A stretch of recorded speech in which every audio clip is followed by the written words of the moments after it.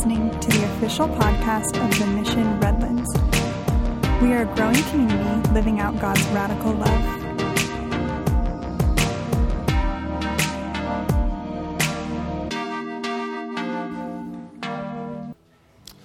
Thank you, guys. Thank you. So we're in a series right now called Come and See, and it's just been a short 2-week series. This is the final week of it, and it's basically been about the importance of inviting people to experience God within the context of a church body, and so if you're not a believer, admittedly, this message may not super apply to you. But starting next week, like I said, we are going to have a new series called Why Church, and so I want to invite you back next week for that. But in the society we live in, we are bombarded with invitations, aren't we? Like, we are crazily bombarded with invitations, whether it's an invitation to participate in a sale, or it's an invitation to become friends with someone on social media, or an invitation for a celebration. Like the Riveras sent out invitations for Orion's birthday party. It was easily the coolest invitation I've ever seen. It was just a lightsaber that pulled up. It was so cool. He owns a print shop, so he can pull that kind of stuff off. But you may not realize it, but here's the thing, is we are being invited to participate with so many different things on so many different levels that in some ways we've become a little numb to it.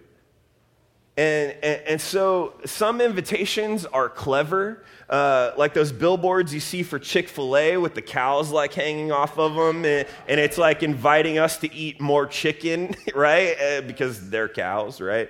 And that's clever, right? And cute because of the way it's done, but it's actually nothing more than an invitation to eat at their restaurant, right? And other invitations can look a little more manipulative, like when someone writes on social media, "I bet none of my Facebook friends will prove that they're Christians by reposting this picture of blonde-haired, blue-eyed Jesus," right? And write "He is Lord" on their status, right? And when you think about it, that's an invitation. It's an invitation to take on their challenge of telling people Jesus is a surfer dude, right? And I mean, he still is Lord if I don't do that, right? Anybody with me on that? But every hour of every day, we are being barraged with invitations. Invitations to save money by applying for this interest rate, or to entertain our restless minds by playing this game app, or to support this charity by giving. Some invitations are positive and for good purpose, and others are negative and have hidden agendas. But one fact remains is that those invitations never stop coming. They never stop coming, and we have become numb to it almost as a society. Have you ever found yourself driving down the freeway wishing there were more billboards on the freeway? And a lot of times these extremely expensive invitation campaigns are just lost on us because we're numb to it. And there was a time when inviting people to church was fairly low-key. But these days, churches are renting billboards and sending out huge mass mailers and covering their buildings and banners and doing huge marketing campaigns and giveaways and just to get people to come to church. And don't get me wrong, there's absolutely nothing wrong with any of that. In fact, we do some of those things here at the Mission ourselves. But, we haven't rent our first billboard yet. I think maybe that's next, though. I think we're probably going to have Ricardo just on there yes, church, yes, right? This is what church looks like. No, I'm just kidding. No. There's nothing wrong with invitations as advertising, but honestly, if we're being real here, I'm not sure it's a very effective way of inviting someone to church. I just don't know if it is. When I think about it, some of the best things that I've ever discovered, I've learned about through word of mouth. You know, I can't tell you how many times I drove past that Chick-fil-A billboard, right, or the restaurant, and didn't think twice about it, really. But when my friend Mike Wilson said, "Oh my gosh, you have got to try Chick-fil-A. I can't get enough of it. They have this special dipping sauce. Actually, they call it Chick-fil-A sauce, and I'm pretty sure it's made up of unicorns, fairy dust, and crack. And it's so good, and you have got to try it. You have got to try it." After that recommendation, that was like high praise. I was really excited and interested to try some Chick-fil-A. Or another example for me is I love to share music with people. I always have. I love finding bands that no one's ever heard of before and like connecting them to people who might dig their music. And so when someone whose music taste I greatly respect, not Ricardo, says, "Hey, this band is good, you should check them out," right? The first thing I do is whip out my trusty iPhone and look them up, right? That's the first thing I do. It's just a natural, check them out, okay, right? Because there's a certain level of trust between us. And I know it's probably, well, first of all, I know they're not going to point me to something like the Backstreet Boys or something like that. And I know it's probably going to be worth the effort, right? And this is the example that's set for us in the Bible when the first few disciples started following Jesus. Would you turn with me in your Bibles or your iDevices to John chapter 1? The book of John chapter 1. We've been hitting John a lot lately. It's been good. The book of John is a little different than some of the other gospel accounts because when it starts, Jesus has already grown up, right? And he's ready to start his ministry.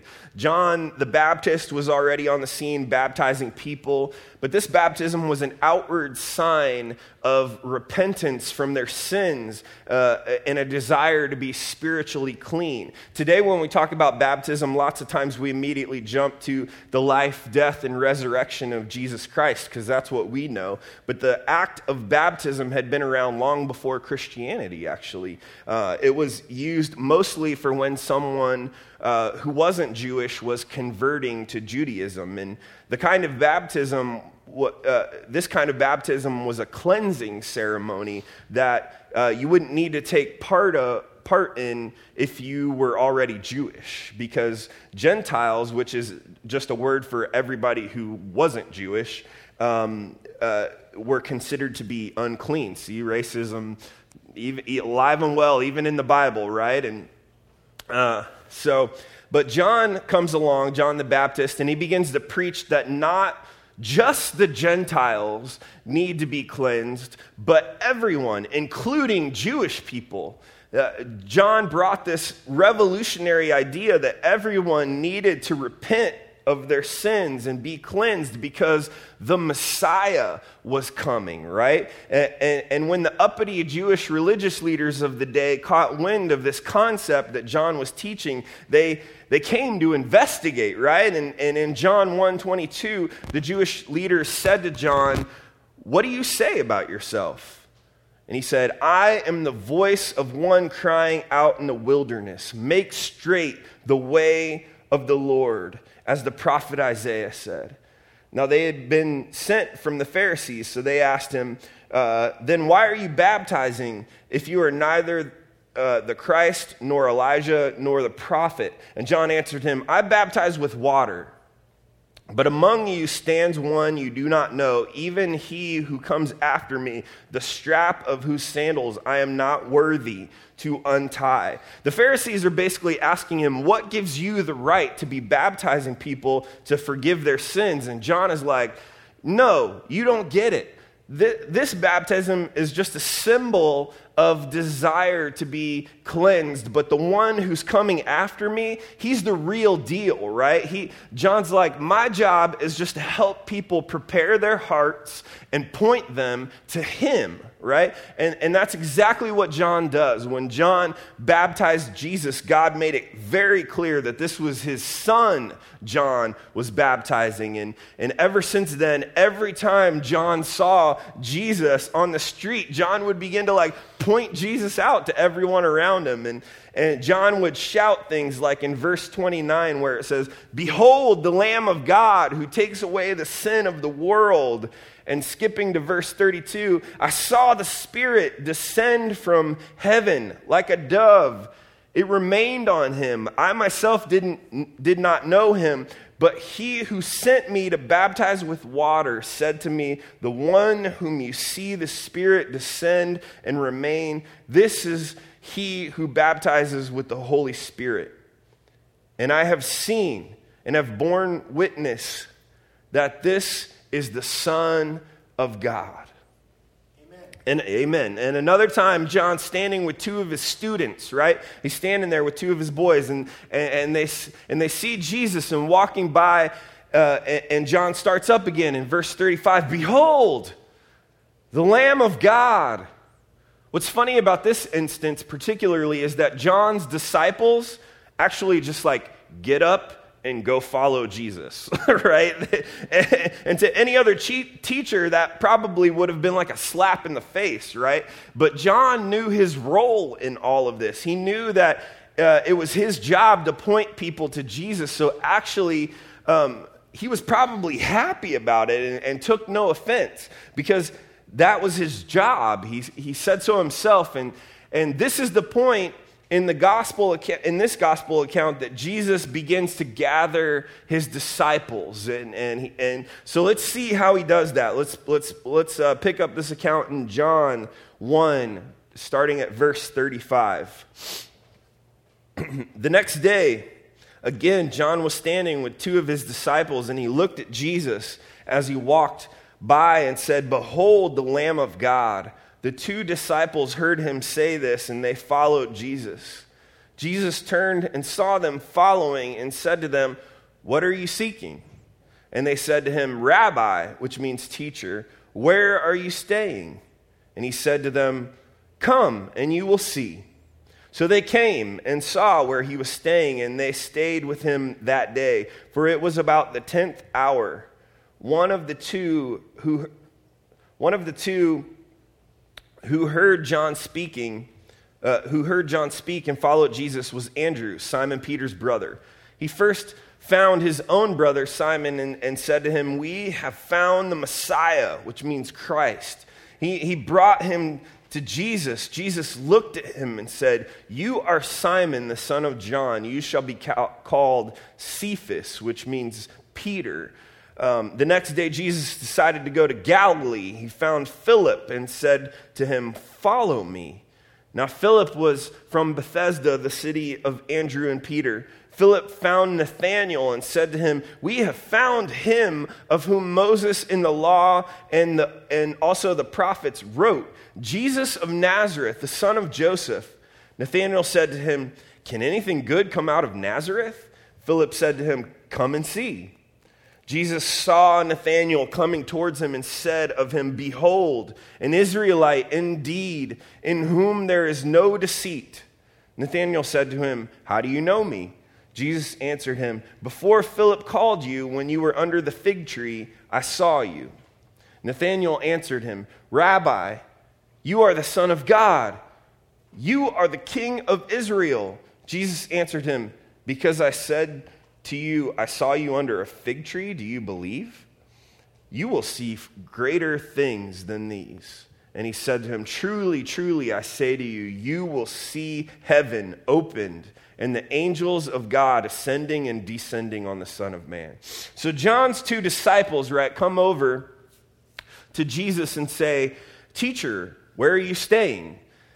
And I'm not really sure why they led with that question. That seems like an awkward question. It kind of has like an air of like a boy talking to a girl for the first time that he likes. Like, "Hey, where are you staying? You know, like it just has kind of an awkward air to it. But Jesus, but in Jesus' case, he doesn't turn them away or like give them a fake phone number or like give them some vague answer and keep walking. No, he says to them, come and you'll see.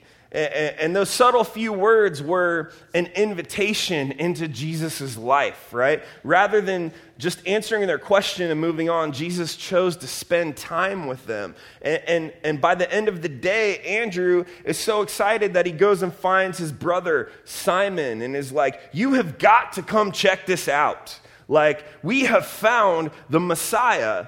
And this is just the beginning of the domino effect that spending time with Jesus has with these guys, right? And the next day, Jesus goes to Galilee and meets Philip, and he simply says to Philip, follow me. And after a while, Philip went and found Nathanael and said, we found him, the one who Moses and the prophets wrote about. It's Jesus of Nazareth. And Philip was skeptical, and he's like, Nazareth? Nothing good comes out of Nazareth. Like, Nazareth, really? But Philip doesn't rush to like a defense strategy or do something awkward that pushes Nathanael away even further. He simply just says, well, just come and see. Come and see for yourself. And when Jesus sees Nathanael coming, he calls out to him in verse 47 and says, behold, an Israelite indeed, in whom there is no deceit. Nathanael said to him, how do you know me? Jesus answered him, before Philip called you, you were under the fig tree and I saw you. Nathanael answered, Rabbi, you are the Son of God. You are the King of Israel. And Jesus answered him, because I said to you, I saw you under a fig tree, do you believe? You will see greater things than these, right? And that's what we want. That's what we want for people in our lives, right? That our family and our friends, we want them to see greater things. That's why we invite people to church, not because the music is good or because we have a superior children's program or whatever. It's not any of that. We invite people to church because we want them to experience the greatness of God. The life-transforming power of Jesus Christ. That's what we want them to experience. We want them to see greater things. And why does it feel so daunting and awkward sometimes to invite people into church or to talk to people about Jesus? I want to share with you some insights that I believe we can take away from these scriptures and also share a couple of thoughts of my own. And the first takeaway is this. Live a life that points to Jesus. Live a life that points to Jesus. That's our first takeaway. That's what John the Baptist did. I think a lot of times when we engage with people who are not believers, we feel like we have to have all the answers or we have to come up immediately with a solution to their problems. But the truth is that none of us have all the answers. And our lives are messed up too in one way or another. And the only difference between a non-believer and a person who lives a life that points to Jesus is that that believer knows that they can't save themselves. They know that they need a Savior. So let's not pretend that we have it all together. Let's not pretend like we have all the answers. These days, people can smell a Christian on a high horse a mile away. I'm serious. Anybody else know that to be true?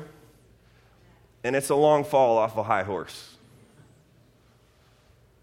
So let's not pretend to be people we're not. Let's just let Jesus be who he is. Amen? Let's live our lives pointing to him as the answer. The second takeaway is invite people into a journey with you, not just to church. Invite them into a journey with you, not just to church. We see this in Jesus' response to the two students of John who sought him out. They came to him and they asked, "Where are you staying?" And Jesus didn't just tell them, he invited them to come see for themselves. Jesus invited them to journey with him. There was a relational element to this invitation. And I do believe that there is a time when the Holy Spirit directs us to talk to specific people that don't know Jesus, or maybe invite them to church. And I believe that the Holy Spirit does direct us in that way, but I would venture to say that unless the Holy Spirit is truly at work, that those times are less effective in our culture today. There is something about being in relationship with someone, actually knowing them and them knowing you, that makes the invitation mean so much more. But a word of caution: don't just make someone your pet project, okay? I've seen that happen, and it never ends well. Don't just make someone your pet project. Make them your friend. Invite them to journey with you. Do life with them. And the third takeaway goes along with that one, and it's identify your mission field and invest in it. And invest. You may notice that not all the guys we read about today were brought in by Jesus himself. Jesus brought a few guys in, and those guys brought in a few guys that they knew. And sometimes I think we can get so excited about Jesus, which he's worthy of our excitement, but we can get a little overambitious and to see people saved on a large scale, and that we forget that the radical love of God is contagious. Something we have discovered here at the church is that if we cast our nets out with like a large church event, like our extravaganza Easter egg hunt or our fall festival at Halloween, if we cast our nets out with a large church event, hoping to catch a bunch of fish at once, it's far less effective than if every person who attends the mission would use their own pole in their own fishing spot and invest in bringing a couple of fish in. Now, this is a far less sexy way of doing things, but sometimes the proven methods are practical for a reason. Invest in those already in your life. Be mindful when opportunities arise, and take the risk of pointing them to Jesus. And the fourth and final takeaway that I have for you this morning is that it feels like a no-brainer when I say it, but I still got to say it, okay? We invite people to church to know Jesus, to know Jesus. This isn't a timeshare we're trying to sell them. This isn't some bogus swampland in Florida. Like, this isn't any of those things, so there's no need to feel awkward about it. We are introducing them to a Savior that has the capability to drastically change their life, to increase their joy, to bring stability to their foundation, not to mention their eternity. But the only way that will happen is if when they come to church, they meet with Jesus, right?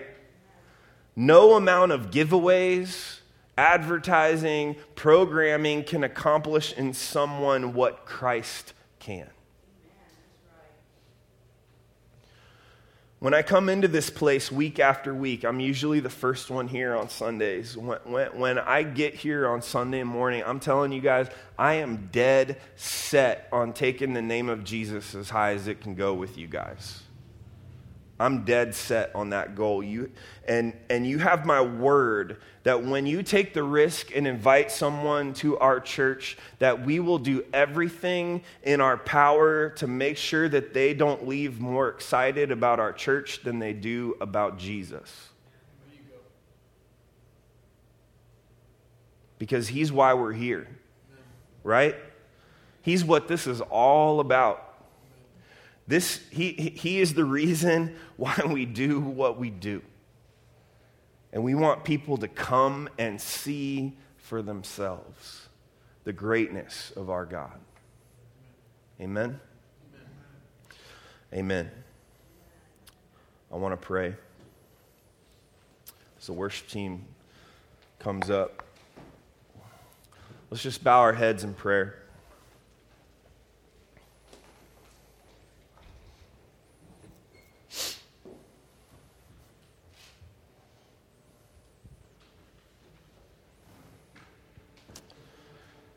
King Jesus, we honor you. We say that this is all for you.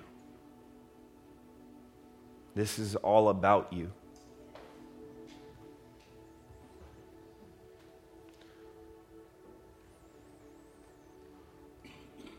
Father, may your praise never grow dim in this place. Father, I pray just a Holy Spirit covering over everyone in this room today. That you would give us wisdom and discernment. That you would give us courage and boldness. Lord, I'm sure every one of us can think of one name that just needs you.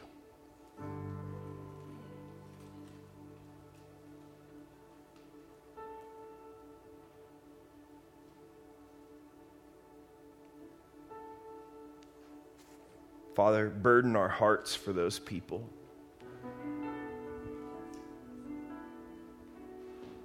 Lord, may it be a weight that we carry daily in prayer until we see the revelation of Christ in their life.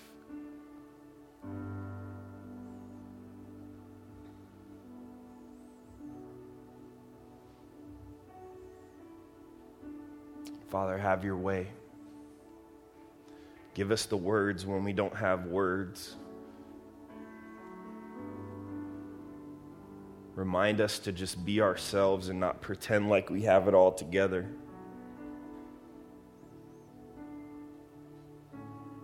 Help us to live lives that point to you.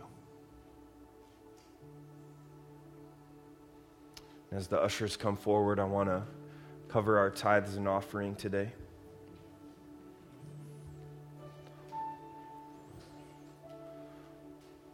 Father, we give back to you what is already yours, Lord. Everything we have is a gift from you, and we bring it before you now. We give back to you what you've given us, Lord. Father, we pray that you multiply it and you send it out to the nations and our neighborhoods, Lord. That the things that we bring before you now in our offering, Lord, would be sent out to further your kingdom. In Jesus' name I pray. Amen.